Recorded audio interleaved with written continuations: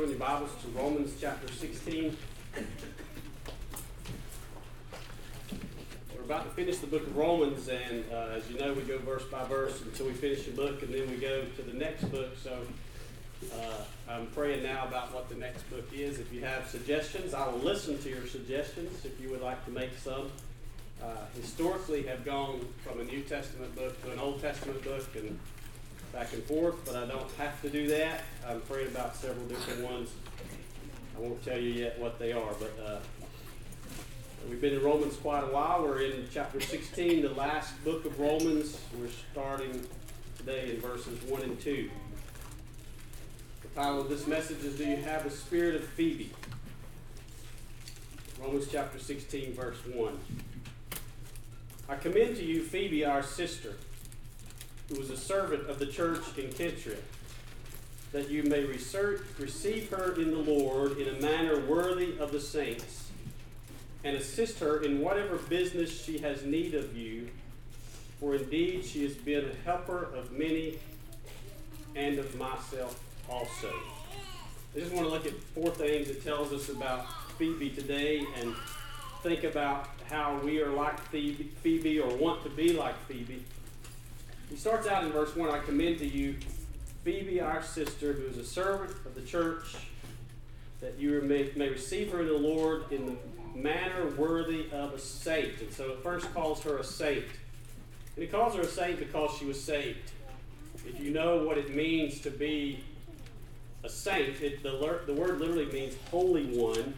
It means somebody who gets saved from their sins and they become like Jesus. They become a person who is holy in the grace of Jesus Christ. And so Phoebe was saved. Now, that probably wasn't the case from where she was said to come from. She comes from Kentria, which would be a port town outside of Corinth. And we know that in that town there would have been lots of false deities and false worship of what today in lots of TV shows and movies is called the gods, which we know is not real. There's only one real God. But there would have been there in her town the temple of Diana and the temple of Aphrodite. And she likely would have been named after one of these because the name Phoebe is known to be a heathen name. It would be a name after the gods. Her name literally means light, which she would have been compared to the sunlight or the moonlight, which would have been those two gods of the sun and gods of the moon in particular. So she probably was not born into a family, we don't know that, but not born into a family that was Christian. She at least grew up in a town where the society was predominantly not saved. Yet somewhere along the line, Phoebe obviously did get saved. And being saved is when you come under the authority of Jesus Christ. When you get saved, you confess you're a sinner, that you have sins, and you need Jesus to forgive you of those sins. And you come to Him and you just simply call on His name. I remember when I was a young man, and I grew up in a kind of a dark home, and I first heard about Jesus when I was 15 years old, and people kept talking about being saved, but nobody ever explained to me what being saved was. And then when they finally did explain it to me, it seemed too simple. The Bible says in Romans chapter 10, whosoever shall call upon the name of the Lord shall be saved. That's pretty simple, but really, it's hard to do if you've not done it. You get to the place where you know you need God in your life more than anything else. And then finally you realize, if I don't get God, I'm not going to make it. And so you find yourself in your house or in your car or outside or somewhere, and finally one day you just cry out to God and you say, Lord, help me, or Lord, save me, or Lord, forgive me. You fill in the blank. You just cry out to God, and in that cry, you call upon the name of the Lord and you surrender your life to Him. You turn your life over to Him. That's what it means to be saved. It seems really simple, doesn't it? The reason it's so simple is because God did all the work. Jesus went to the cross and He paid all the penalty of your sins, and He did all the work on the cross. And so it makes sense then that if God did all the work, He would make it really simple for you to get, wouldn't it? He wants you to be saved. And so He doesn't make it hard or difficult. He just makes it this simple. call on the name of the Lord and you'll be saved. And you say, well, does getting saved make a difference? You better believe it does. One of the things I know when God was calling me to be a preacher, and I didn't want to be one, was if I didn't think it was real, I wouldn't have anything to do with it. But this is real. If you don't believe me, you should have met some of the people sitting here today before they got saved. They were a mess. And some of them still are, and they got saved. And Jesus is working in their life. If you have had a spouse who's not been saved and then they get saved, it'll change your marriage. If you've had a child who is a teenager who's not been saved and then they get saved, it'll change your home. A woman who's just been through that as a mom, she'll say amen. A dad who's just been through that with glory. And so there's something about this name of Phoebe I want to just spend a minute on since she was saved. Her name probably was not given to her for the meaning of light. It was given to her for the meaning of pagan light. But she comes to be, it seems, one of the great women of the Bible. This lady named Phoebe. She would have been the one who would have carried this book of Romans to the church at Rome for Paul. Think about that. This woman would have been the one that Paul would have said, here's the message to the Roman church. I'm laying it in your hands. You take it to them and deliver it to the church of Rome. That's a pretty honorable thing for a Christian to get to do, to carry the book of Romans to that church. And so she would have had a good name now. The name of Phoebe now, as Paul says in verse 1, he says, I commend you. I commend her to you. The word commend means I stand beside her. As if it was me, you treat her like she was me. I stand beside her. She's a real Christian lady. And so, no matter what your name was given to you for, it would be good to know the definition of your name. How many of you know the definition of your name? Raise your hand. About half of you. If you don't know it, go look it up this afternoon. Most parents, or at least the parents I know here in this church, you spend a lot of prayer, a lot of time, a lot of thought giving your children names, and the meaning of those names are important.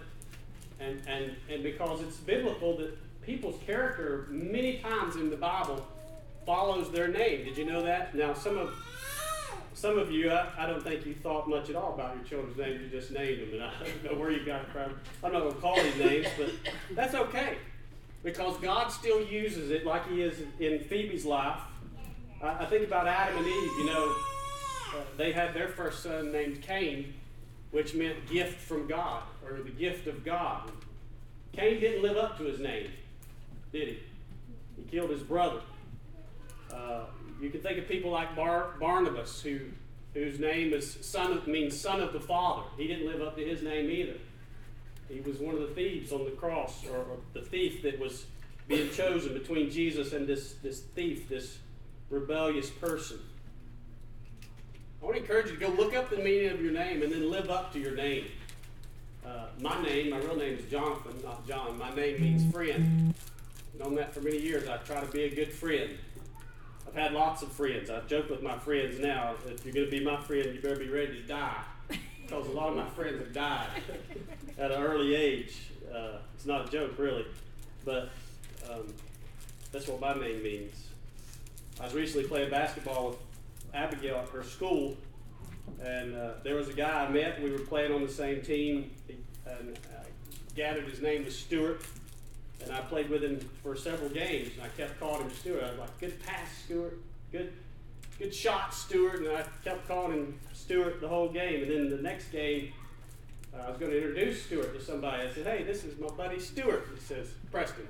I was like, no, you're Stuart. He goes, no, my name's Preston. I've been calling you Stuart all day. He says, his name is Preston. So it's important to know your name. Know what kind of person that you're going to strive to live up to be. It's really important when you call yourself a Christian to know your name. In today's society, everybody calls themselves a Christian, and many of them don't live up to that. If you're going to call yourself a Christian, then act like one. Somebody who is a follower of Jesus Christ with all your heart and soul and mind and strength. As we go through this, I'm going to hope that you would grow to adore Phoebe And her name even. I don't know anybody named Phoebe. You know anybody named Phoebe? Raise your hand. We got one. Just one. I wish we had more Phoebes. Let's see who in our church next can name a baby Phoebe, okay? Cindy, you ready? We could have one more. Name was Phoebe. That would be her name. She was saved. Number 2, she was a sister. It says in verse 2, or verse 1, I commend to you Phoebe, our sister. Now, sister has 2 connotations if you're in the church. It has a family connotation and a church connotation. As a family, you literally have brothers and you have sisters. One of the things that we set out to do in our family is teach our children, brothers and sisters, to love each other, to be kind to each other, to care for each other. I would encourage you, moms and dads, to do that. Teach your children to care for each other in your family. But then there's church sisters. In the early church, the church was immediately considered a family. I'm going to give you 2 reasons they were considered a family. The first reason is because they came from a persecuted area. They were likely disowned from their own family when they got saved. Did you know that? For them to get saved would mean their family would reject them, disown them, take away all their earthly goods, and sometimes kick them out on the street. We have missionaries in Russia who still deal with this today. When a man or a woman gets saved, they lose their business, they lose their family, they lose their inheritance, they lose everything. So then to come into the church, they need a family. And they sense this family feeling like they've never experienced it before. So the first reason the early church was considered a family is because they were getting disowned by their earthly families. The second reason is because if you've been saved very long, you know this. You will never experience close relationships to the depth that you will with somebody else who's filled with the Spirit of God when you're filled with the Spirit of God. You know that? 2 people filled with the Spirit of God will have a closer relationship in a moment than some people that grew up together would never have in years and years and years. That's why in 1 John 5 and 1 Timothy 2, the Bible says that older men are to be called father, older women were to be called mothers, young men were to be called brothers, young women were to be called sisters. Have you ever met somebody, a stranger, and immediately you were seen to be joined together? Like, I really like this guy. I really like being around him. I really sense something about him. And that's the Spirit bearing witness with your spirit, and His Spirit bearing witness with His Spirit, that you're both children of the King. And that depth of relationship is a powerful thing. The biblical family in the church is a powerful thing.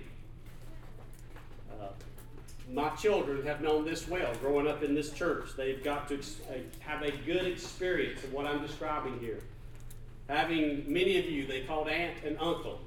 Some they even called their grandparents. As many of you know, we nicknamed one set of our grandparents in this church that have now gone on to be with the Lord. We nicknamed them Ha Ha and Mimi. And we miss them. We love them dearly. You say, is this a real thing? I know some of your children call Cindy and I aunt and uncle. And we adore that. We do enjoy that. I want you to know that. You say, is this a real thing or is it fake? I'll say to you, it's very real. It's extremely real. Let me try to describe how real it is without crying. My 2 sons, grown men now, sat at Ha-Ha's funeral and cried and said, this is my granddad. This is my granddad. They'll tell you that today if you ask them. My 2 boys, you know, they played NC State football. They got really nice watches for one of their bowl games. When they go to a bowl game, they get gifts. And one of their bowl games, they got these really nice watches. But both my sons have 2 of Ha-Ha's old watches. He gave one of them his work watch and one of them his dress-up watch. I don't know who got which one. They joke about it. But to this day, if my sons are going to dress up, really dress up, you look at them, they'll both have on Ha-Ha's old watch. It's a real thing. The joint bond of family in a true church. Look, if you're here today and you're visiting, you've never experienced this, you're missing out. I want to brag on our church and say this is real in this church. This family bond that happens under the blood of Jesus Christ when you have people who are really close to you and really close to your children because they are your sister in the Lord. I see it happening with some of you ladies that are together. I see it happening with some of the men who are here. You become brothers, closer than your real brother. Sisters, closer than your real sister. It is real. And it's under the bond of the love of the Lord Jesus Christ. She was a sister. In this context of her being a sister, I want to contrast the opposite of Phoebe. Because Phoebe was a sister, she must have been a person who loved well the other people of the church. But I want to contrast here a Jezebel spirit. I'm talking about a spirit of Phoebe.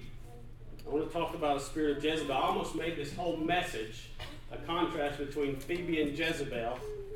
It would have been a really long message, so I'm trying to condense it. I'm just going to contrast this one point about Jezebel. If you know Jezebel from the Old Testament, she was a seductress. She was a woman who's compared in the Bible from Old and New Testament as a seductress. And I want to give you 5 ways to recognize a Jezebel spirited woman. Let me say before I get into this that for years as Lighthouse Church, when we started, we began to pray that God would raise up strong men in this church. It was grieving to us back then that there were more women in the church than men. It's nothing against women, but we need some strong men. We need some men who have some courage to stand up for the Lord, even at church. And so we begin to pray for God to raise up strong, godly men in this church, and I praise His name. He's done that, and we have many here. I know that many men in our church, you know this? Many men in our church own their own business. Do you know that? Many men in our church are leaders in their business. They lead their group or something in their company. They're a leader. And so I'm making that point because one of the first ways you recognize a woman with the spirit of Jezebel is she comes after godly men who are leaders in the church. That's who she seeks out when she comes after them. Now, Jezebel in the Old Testament was married to King Ahab, and Ahab had a passive spirit. That's why she married him. And Jezebel is usually married to a man who has a passive spirit, but she desires a man who has a strong spirit and is a leader somewhere in his church, in his company, in his business. If you're sitting here today, men, and you own your business, you're a leader in your workplace, you're a leader in your church, you need to know you're the type of man that a woman with a Jezebel spirit will seek out. And when she seeks you out, she's seeking you out to kill you. In the Old Testament, when Jezebel was married to King Ahab, she killed all the prophets of the Lord, and she sought to kill Elijah all the days of her life. Number 2, Jezebel's spirit. She's not a single woman. Sometimes when we think about a seductress, we think about a single woman. She's a married woman. Now, just because she's married doesn't mean she's with her husband all the time. Some of the women I've seen like this that I would characterize with this kind of Jezebel spirit, her husband is gone a lot. It's a very modern thing today for the woman to work here in one town and her husband to work in another town or another state. Are you aware of that? A lot of times a woman that's married to a man that does that is a woman that has a Jezebel spirit. Simply speaking, a lot of times he's escaping her. He's escaping her dominance and he's running away. Men that spend unusual amounts of time in a hobby or in a workplace or in a job or just out walking in the woods, a lot of times they're just escaping a woman who's very dominant in their house and has a Jezebel spirit. Remember a few weeks ago, let me make this point unless I forget. A few weeks ago I made this point. Men want a strong woman, but not a dominant woman. There's a difference. Men want a strong woman, but not a dominant woman. It's great for a woman to be strong in the Lord. And so maybe her husband's gone. He works in another state. Maybe her husband is away. Maybe they're divorced. A lot of times this type of woman comes from a divorce situation. Or maybe even her husband has died and has passed away. And so now she's in this condition where she's trying to gather to herself a strong man who is a leader type, and then she'll prey on that godly man. And here's how she'll prey on him. Listen, men. She will set you up to rescue her. To rescue her from her divorce, to rescue her from her husband not being at home, or to rescue her from her husband having passed away. And I believe this about most all godly men. We like to be a rescuer, don't we, guys? We like to help where nobody else can help. And so we need to be aware of that. That's the tactic that she will use and prey on your desire for her help. Number 3, she is filled with compliments. This seems odd, but in Proverbs chapter 5, verse 3, it says of the Jezebel spirit that her lips drip honey and her mouth is smoother than oil. What it means is that her lips drip honey. It means her mouth is full of compliments. I've never seen a woman and said, "Ooh, look at the lips on that woman." Have you ever done that? That's just not one of the most beautiful things, I don't think. But what it means is she's filled with compliments. She's telling you things, men, that no woman's ever told you before.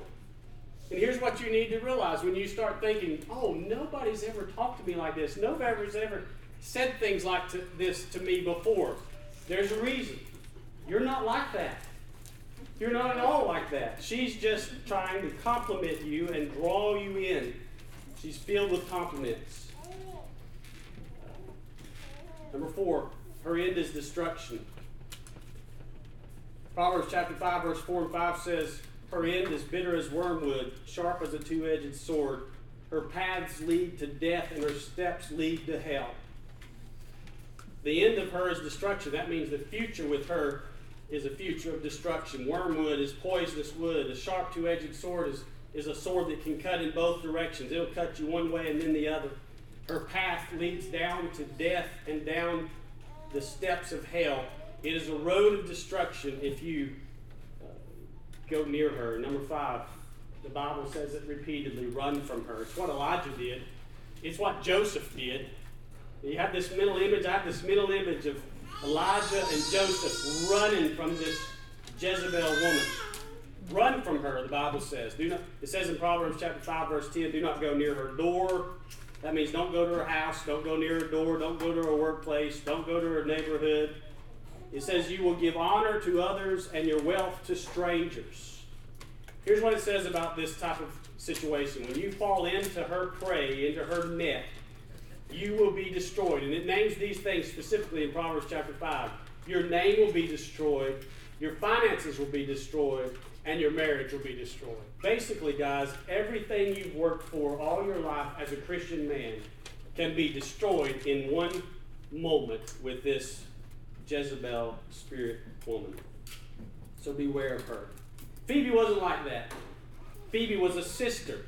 And I put this in the context of sisterhood because there are really good, healthy relationships within the church, between families and between friends and between brothers and sisters in the Lord. But there's a fine line between recognizing, okay, this is a Phoebe or this is a Jezebel type spirited woman. You with me? We need to be aware. Number 3, Phoebe, she was a servant. It says it in verse 1 again. It says, Phoebe, our sister, who is a servant of the church in Contra. She was a servant. Some of your versions of your Bible may translate this word deaconess. She was a deacon.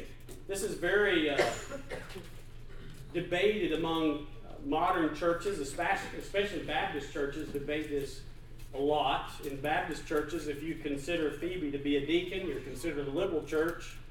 If you don't consider Phoebe to be a deacon, you're considered to be a conservative church. You say, what do we think? Well, I think we're a conservative church that believes Phoebe was a deacon. So how do we bring that together? If you read our church bylaws, there is room for a woman to be a deacon in our church. But it would be a married woman, not a single woman. And her marriage would be an honorable marriage, a good, godly marriage. And so there are things that women do better than men. And there are things that men do better than women. And so we have the role of deacon in our church is a a position where you take care of a need, just like it was in the Bible. They were taking care of physical needs primarily that needed to be done. We currently don't have any deacons. We didn't finish our bylaws in time. We needed some deacons before the bylaws were finished. Some of you may remember years ago when we had to provide child care. We had a young man in our church married a woman. It's a long story, but he married a woman, and then she had to go to prison, and they had 3 children. Anybody remember this? Yes. And we provided child care for those 3 children for like a year. We should have had a deaconess in charge of that. That was a huge undertaking for our church, and we should have had a deaconess who was in charge of that service for that year's time, and that would have been a great appropriate place for that to occur. The reason that people have a problem with Phoebe being a deacon is because in the modern, again I'm focusing on the Baptist church, in the modern Baptist church, the deacon is not a servant, they're in charge. Y'all know that? They're the boss applesauce. They rule the place. Now they may not admit it, but that's the way it is.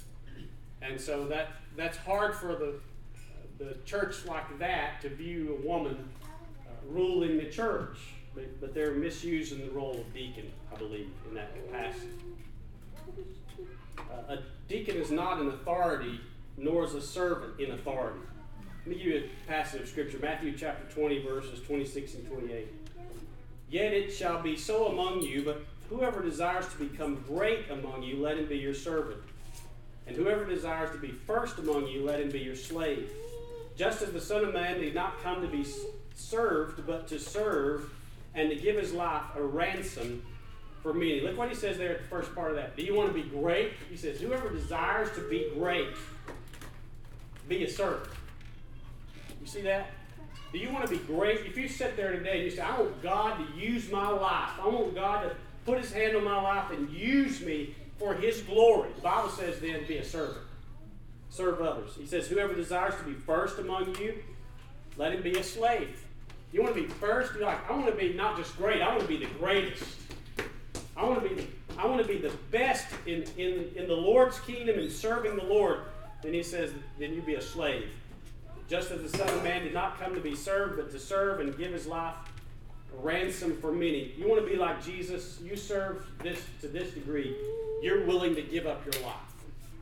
You serve to this capacity, you're really willing to give up your life in service to others. Phoebe was a servant. She was somebody who was serving other people. Let me give you another passage of scripture that speaks this well. Philippians chapter 2, verses 1 through 11.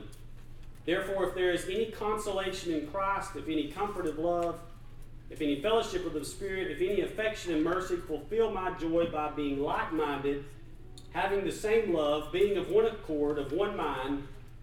Let nothing be done through selfish ambition or conceit, but in lowliness of mind let each esteem others better than himself. Let each of you look out not only for his own interest, but also for the interest of others.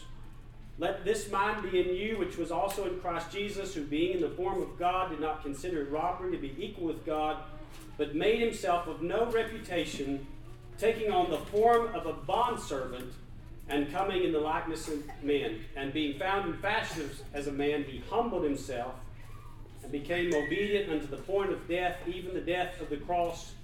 Therefore God also has highly exalted him, giving him a name above every name, that at the name of Jesus every knee should bow, of those in heaven, those on earth, and those under the earth, that every tongue should confess that Jesus Christ is Lord, to the glory of God the Father. You want to be great? You want to be first? You be a servant like this. Esteem others better than yourself. Look out not only for your own interest, but for the interest of others. And many of us say, oh me. That's a good wake-up call, isn't it? I give you a job description here for a church servant. I wrote this out for you to see. If we were asking for church servants here in our church, here's your job description. Wanted, a slave. Lighthouse, we want a slave. Here's what it is. Someone who will work like a slave and never complain about long hours and poor working conditions. someone who will serve without pay or recognition, someone who will give constantly, who will willingly relinquish all earthly possessions, never expect reimbursement for out-of-pocket expenses, who can honestly be constantly criticized and always return blessing for cursing, someone who can be mistreated, taken advantage of, abused, and never become angry or discouraged, someone who is willing to die if necessary and never take up his or her own self-defense, someone who would do anything she is asked to do and will be willing to work without a specific job description. If this fits your temperament and matches your career goals, here's your number to call. I write that because that is eerily close to what Scripture teaches. Do you know that? Now, we don't expect that here at our church. Don't take that as some point I'm trying to make about our church, because many of you serve greatly here, and we know that. And we are hoping that you're not being criticized and hoping that you're not being taken advantage of. And we encourage you to turn in your receipts for reimbursement. We do all these things. But biblically speaking, if you took the words of Jesus, would it not read much like this? Being willing to turn the other cheek, being willing to give up your earthly possessions, being willing to lose yourself, lose your life that you may gain. I mean, I could go on and on. Let me just say, do you think in your mind now, do you know somebody who's a servant? Think in your mind. Who do you know is the greatest servant you know? I mean, somebody that's alive right now. Think about that person. And I'll promise you this, when you're around that person, you feel stronger. When you're around that person, you're probably a better person when you're around that person you have in mind. Their presence makes you want to be a better person. This is the kind of woman Phoebe was. She was a servant in the church where she was coming from. And number 4, she is a succorer or a helper. The old King James Version translated this word succorer. I don't know what it means, and you probably don't know what it means either, so our new translations call it helper. That's what it means. She was a helper.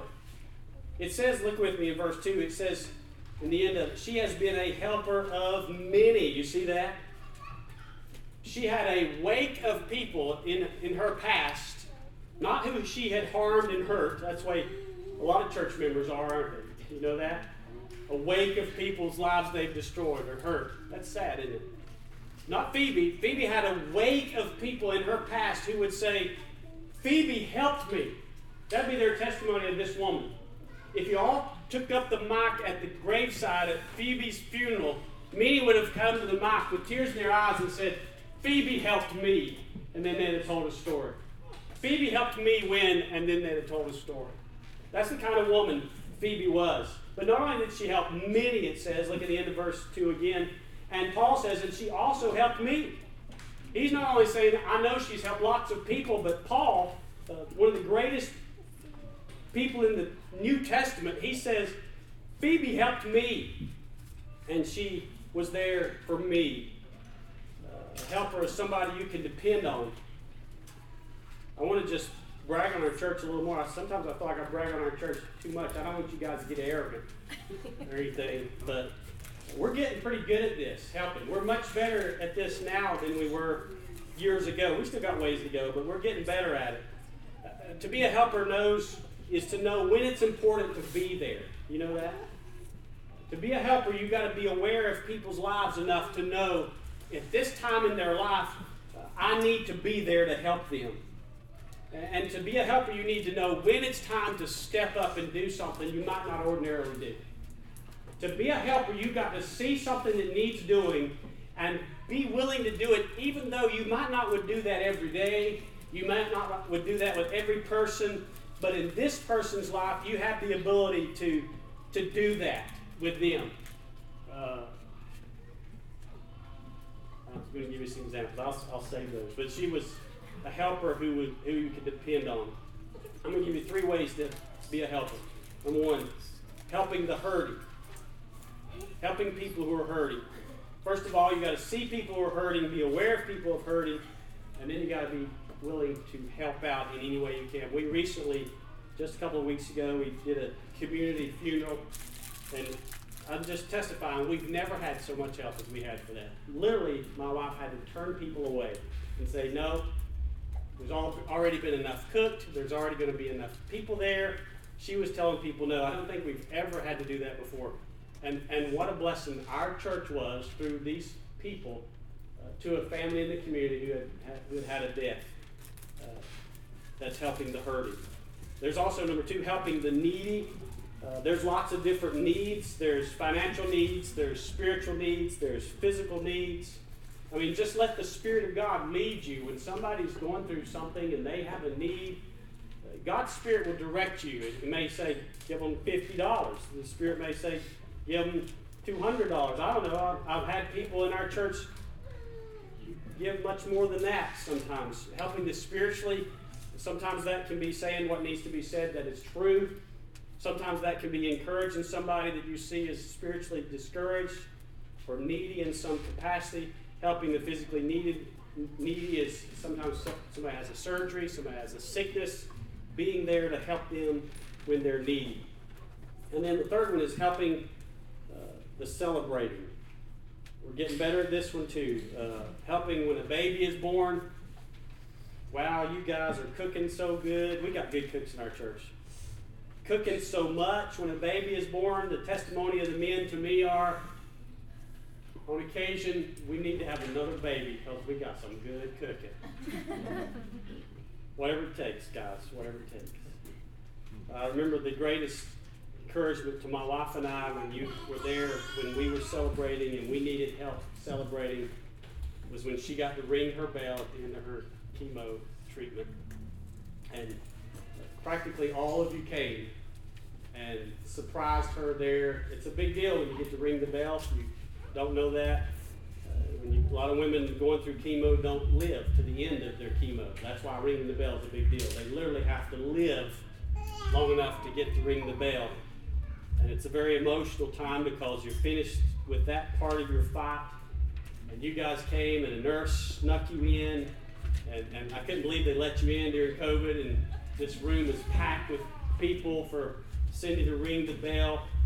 And it was a great day of celebration. And I'll never forget. You say, how do you help a celebration? You be there. You be there. If you were there that day, I hope you have something in your mind, as I do. It was a great day, just celebrating. And just by being there, you helped with that celebration. I remind you in John chapter 15, verse 26, when Jesus says, I'm going to send the Spirit to you when I leave. Do you remember what he calls the Spirit? He calls the Spirit the Helper. He says, I'm going to send the Helper to you from the Father when I leave. And I want you to have that in mind of being a helper is like the Spirit. It's like that presence of the Spirit that's there to do whatever needs to be done. As we left that day, and even when we see those nurses we still occasionally have to go back. You know what their words to us are? We've never seen anything like that before. These are chemo nurses, and their repeated words to us are, we had never seen anything like that before. So many people celebrating with you over your victory over cancer. They're crying. These nurses are crying. You would think they'd see that many times, but no.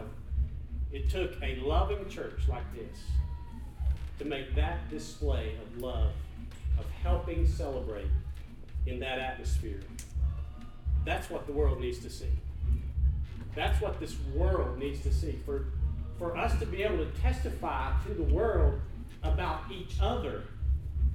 Yeah, they were there when I needed this, or when I was hurting here, or when I was celebrating here. Where did all those people come from? That's my church family. They love me. It's a beautiful thing.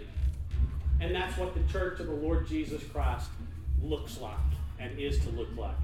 Phoebe would be a model woman in the church. Oh, we need a little girl in the church named Phoebe, don't we? All right, let's pray together. Father, we thank you for this word today. We pray that you would encourage us all to be stronger in these areas, in serving and loving and helping in this church. Father, we praise you. I could have named many women here today who remind me of Phoebe as we study this. We praise you for what you're doing in our church. We pray that you continue to grow us to do better. Lord, let there not be discord among us. Let there be love and kindness and faithfulness. Let this church be a family-like atmosphere. Let this church be filled with people who will serve each other, serving the Lord, who will help each other, serving the Lord. Father, it is a beautiful picture. I pray that you would draw more people here who are hurting and need to experience the love of family like many of us have gotten to experience. And that you would bless them for being a part of this church. Lord, I pray for every man and woman and boy and girl here today that you would cause us to rise up and live more like Phoebe, serving and helping and loving on each other to the glory of God. In Jesus' name we pray. Amen. Would you stand with us?